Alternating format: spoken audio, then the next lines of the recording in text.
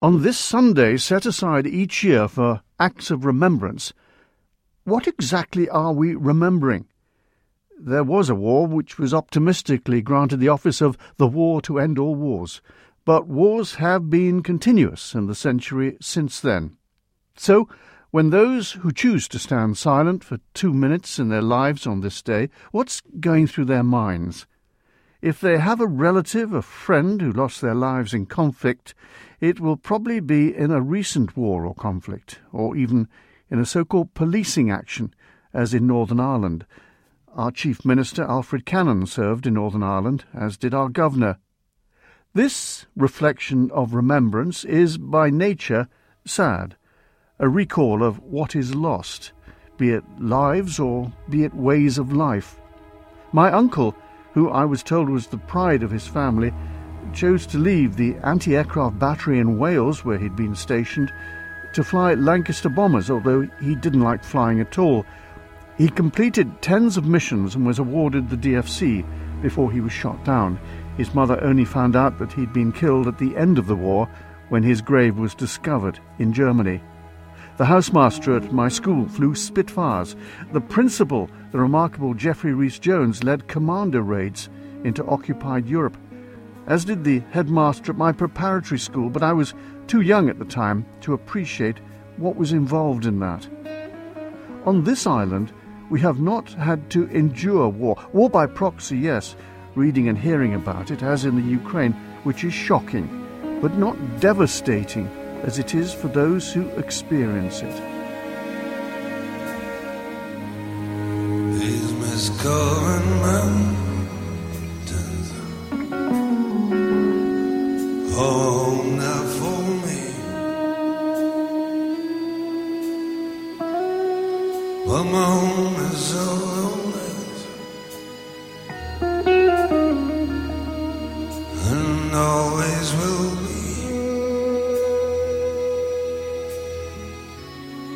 Someday you'll return to your valleys and your farms,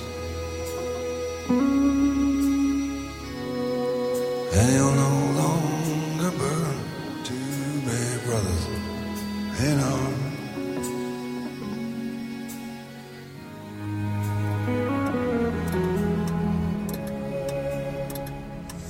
Russia invades Ukraine. In the capital, helicopter attacks capture the airports and Russian troops are reportedly inbound. Ukraine is under attack by land, sea and air. The Russian invasion appears designed to decapitate the country and install a new regime. The loss of life and human suffering could be immense. Tonight, it is not only the Ukrainian borders that are being trampled over, but also the security in which we in Europe have lived our lives.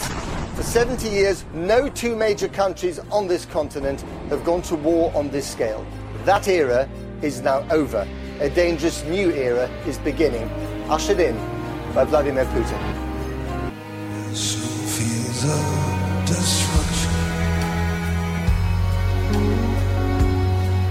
baptisms of fire. I witness your suffering as a battle raged high.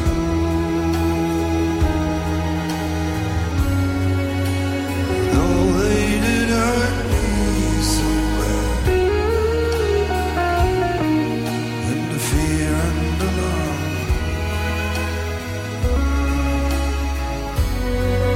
you did not desert me, my brother, in arms.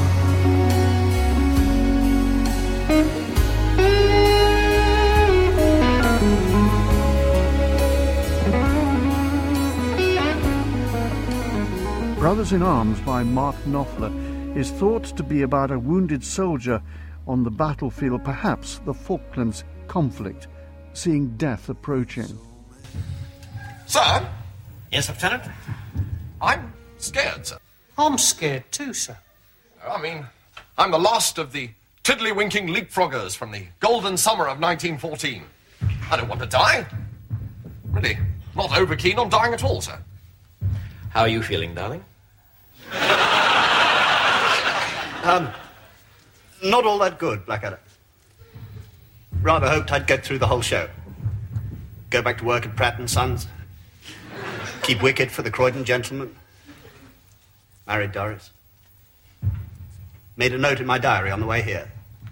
Simply says, bugger.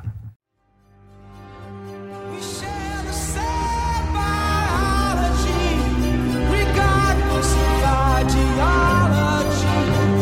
What might save us, me and you, is if the Russians love their children too.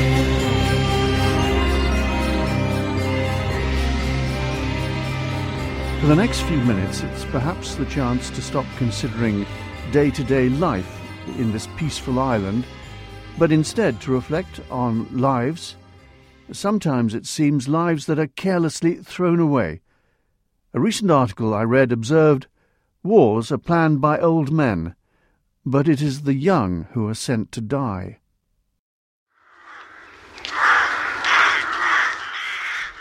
In narrow lanes and in woods and gardens, in some places rarely visited, but also in public areas, nature's annual metamorphosis is underway. Trees bow their branches and shake off their dying leaves because it is autumn. There is dying back now, but rejuvenation will follow in the spring. The season's disintegration and autumn's colourful rot is a necessary process. We even enjoy the show provided, the gaudy, dying russet leaves curling and twisting before the rot sets in. Nature is pragmatic in its actions and brutal in its work. The lion destroys the cubs of its predecessor to ensure its own rule and hierarchy. The killer whale hurtles up the breakers to drag away a screaming seal. Tiny baby turtles desperately scramble for the safety of the sea as the birds swoop down. Lemmings dive down to destruction. But in its cruelty, nature does discriminate. While appearing to encourage the success of one species over another, the holistic success of all life is a result. Organised war between 1914 and 1918 didn't discriminate. What happened across Europe was indiscriminate.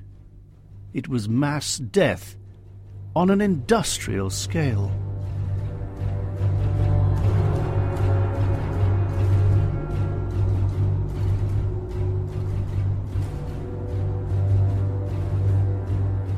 Death in action is, of course, nothing new through history. Extraordinarily, and despite the lessons of the past, experience does repeat itself. Rudyard Kipling was a keen observer of the English presence in Afghanistan 100 years ago. A scrimmage in a border station, a canter down some dark defile, £2,000 of education drops to a 10-rupee jazile. The crammer's boast, the squadron's pride, shot like a rabbit in the ride.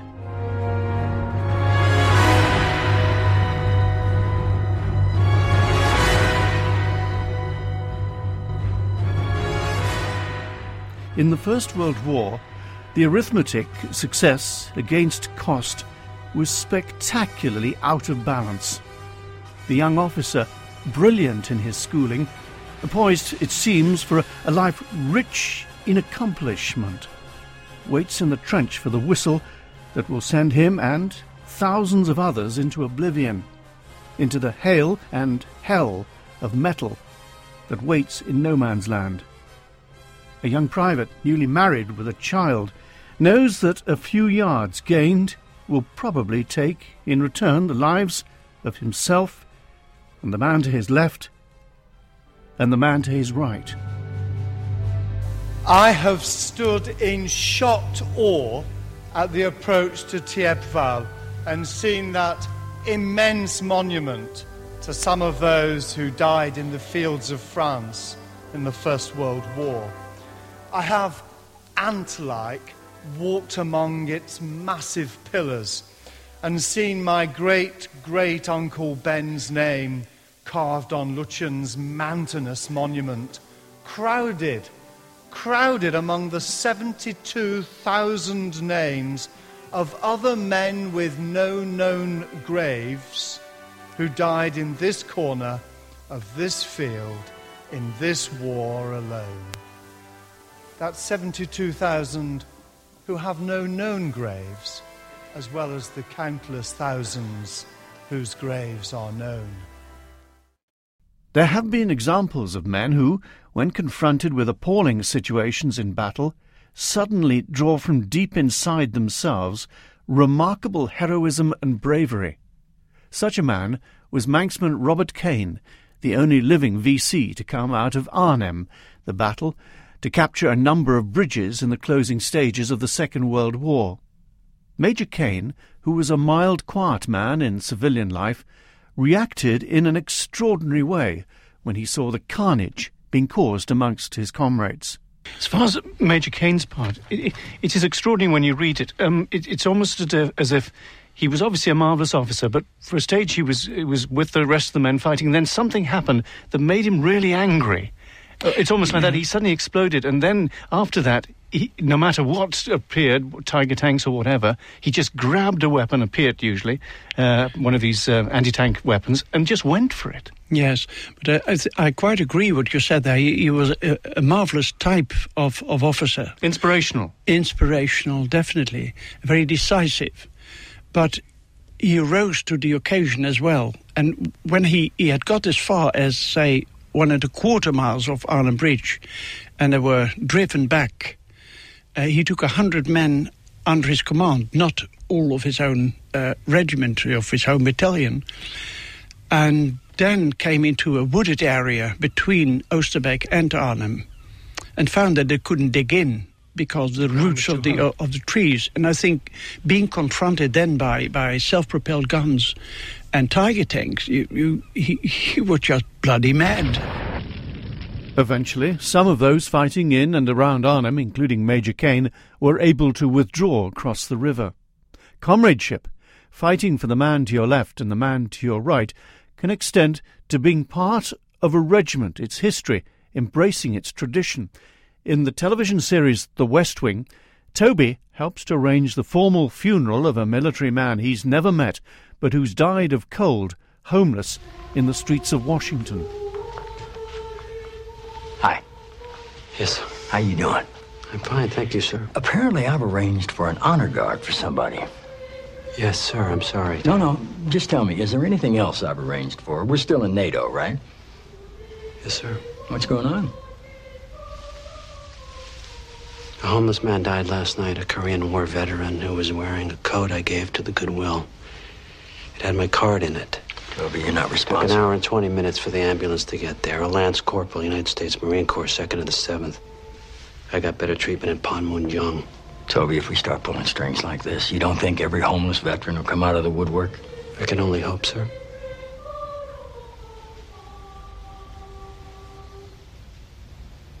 When is this thing? I'm going to pick up his brother and go there now.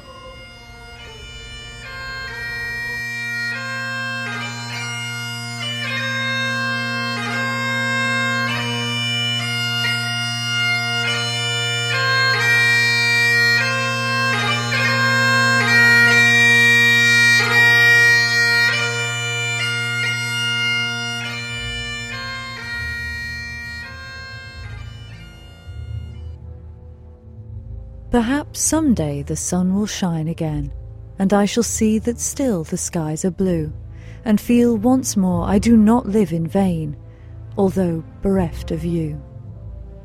Perhaps the golden meadows at my feet will make the sunny hours of spring seem gay, and I shall find the white May blossoms sweet, though you have passed away.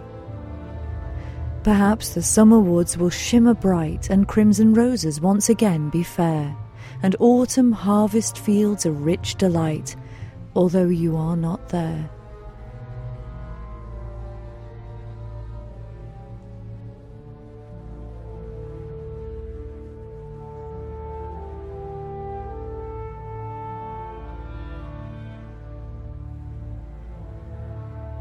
But though kind time may many joys renew, there is one greatest joy I shall not know again, because my heart, for loss of you, was broken long ago.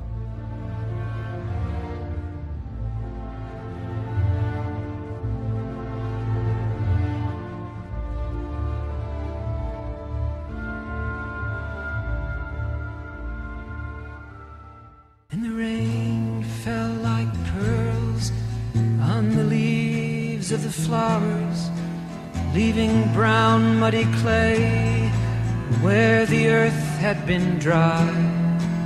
And deep in the trench he waited for hours as he held to his rifle and prayed not to die. But the silence of night was shattered by fire as guns and grenades blasted sharp through the air. One after another, his comrades were slaughtered in a morgue of Marines, alone standing there. He crouched ever lower with fear. They can't let me die, they can't let me die here.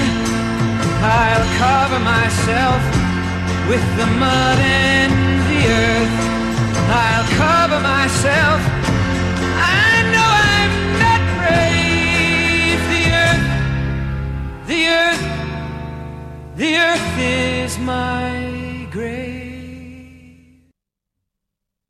For the vast majority of the Manx population, wars can be viewed from a distance, and that has been the case for decades. But in 1914 and 1940, Manx people suddenly became involved. They understood what it was to crouch for cover and hear possible death coming towards them, or face appalling mutilation as they fought on battlefields across the world, to see people they knew and were friends with die feet away from them. Today, when we remember in particular the sacrifice of those people, we'll visit again the battle perceived to be the turning point in World War II. It was fought in the desert not far from Cairo, its name El Alamein. The Manx Regiment were there, with their CO, Colonel Henry Kelly.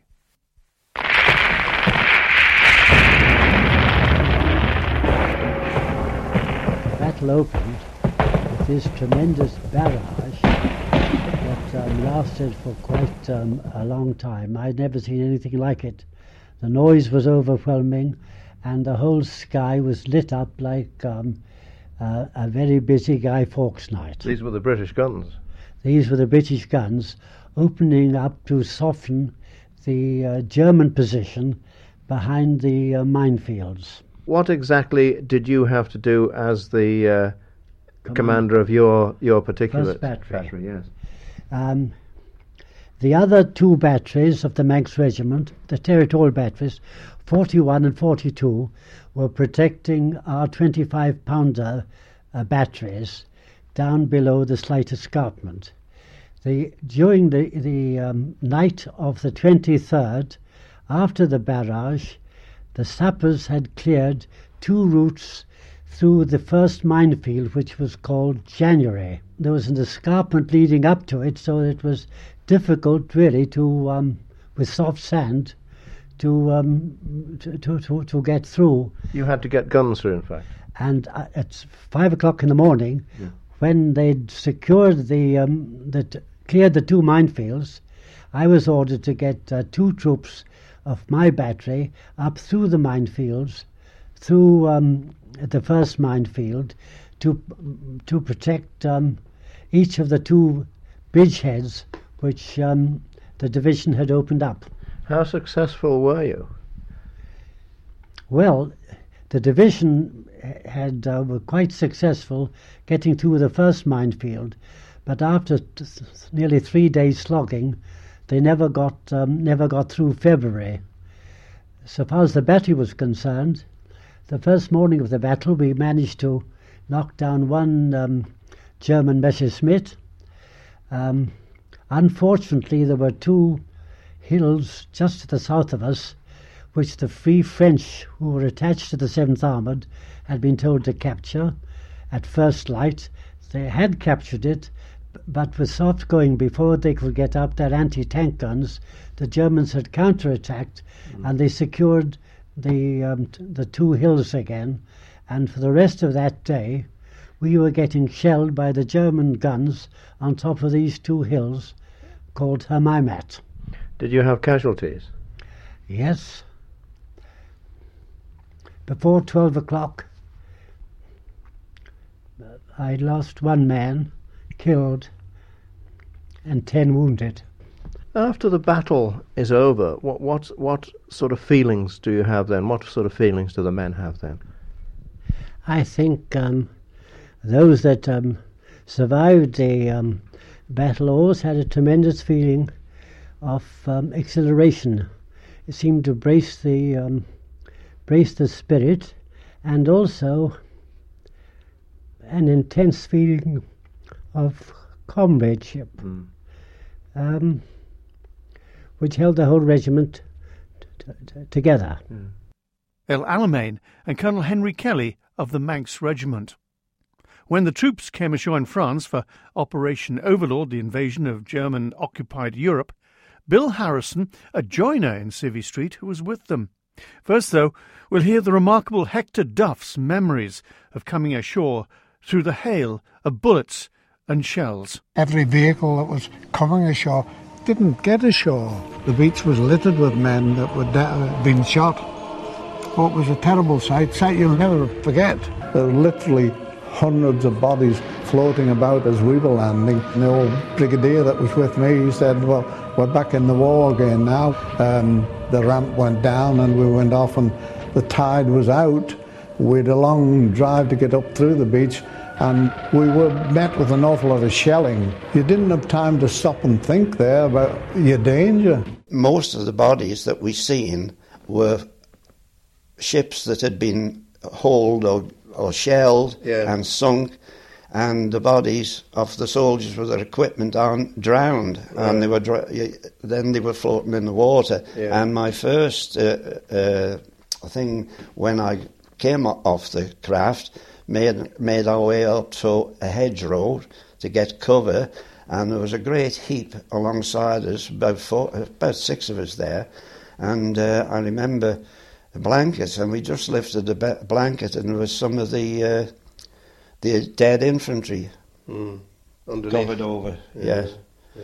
So we then were checking up for mines on the beaches till the next day, when our barges had come over by the tugs, and for 2 weeks we did beach work, such as using these barges to ferry out prisoners to the supply ships and bring back ammunition and rations and various other equipment. Where did you sleep overnight? On the ground. Well, we dug in actually in a field just the other side of the road.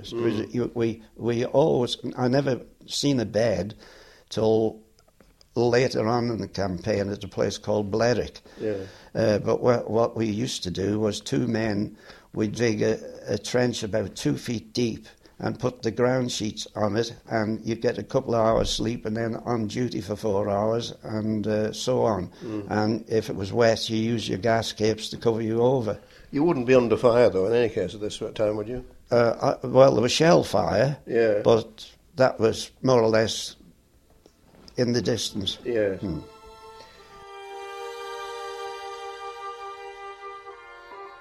We women teach our little sons how wrong and how ignoble blows are.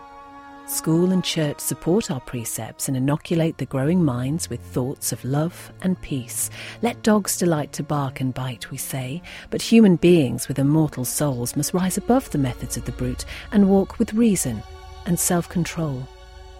And then, dear God, you men, you wise, strong men, our self-announced superiors in brain, our peers in judgment, you go forth to war.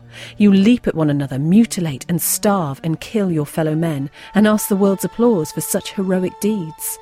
You boast and strut, and if no song is sung, no laudatory epic writ in blood, telling how many widows you have made, why then, Penforce, you say our bards are dead and inspiration sleeps to wake no more. And we, the women, we whose lives you are, what can we do but sit in silent homes and wait and suffer? Not for us the blare of trumpets and the bugle's call to arms. For us no waving banners, no supreme triumphant hour of conquest. Ours the slow, dread torture of uncertainty, each day the bootless battle with the same despair. And when at best your victories reach our ears, there reaches with them to our pitying hearts the thought of countless homes made desolate and other women weeping for their dead.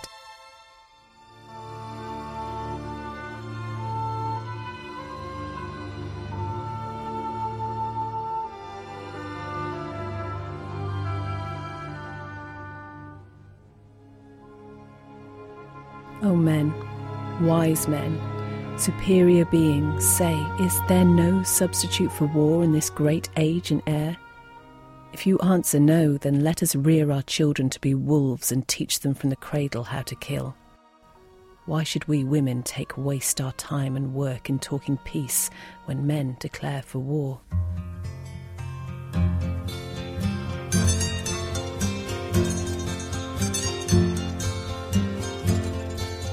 How do you do, young Willie McBride?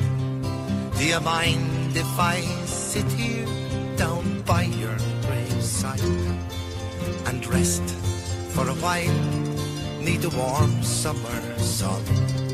I've been walking all day and I'm nearly done. I see by your gravestone you are only 19 when you joined the Great Fallen in 1916. I hope you died well and I hope you died clean. Our young Willie McBride, was it slow and obscene? Did he beat the drums slowly? Did he play the fife slowly? Did they sound the death march as they lowered you down? And did the band play the last post and chorus?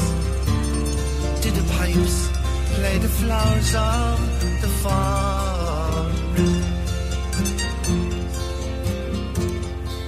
Are you Willie McBride? I can't help wonder why do those that lie here know why did they die? And did they believe when they answered the call?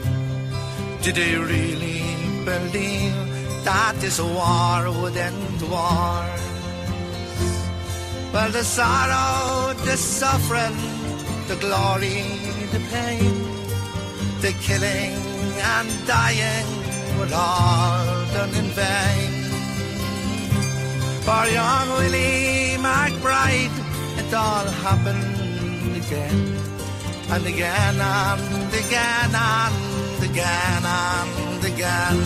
Did they beat the drums slowly? Did they play the fife slowly? Did they sound the death march as they lowered you down? Did the band play the last post and chorus? Did the pipes play the flowers of the forest? Did they beat the drums slowly? Did they play the fife slowly? Did they sound the death march as they lowered you down? Did the band play the last post and chorus? The pipes play the flowers of the fall.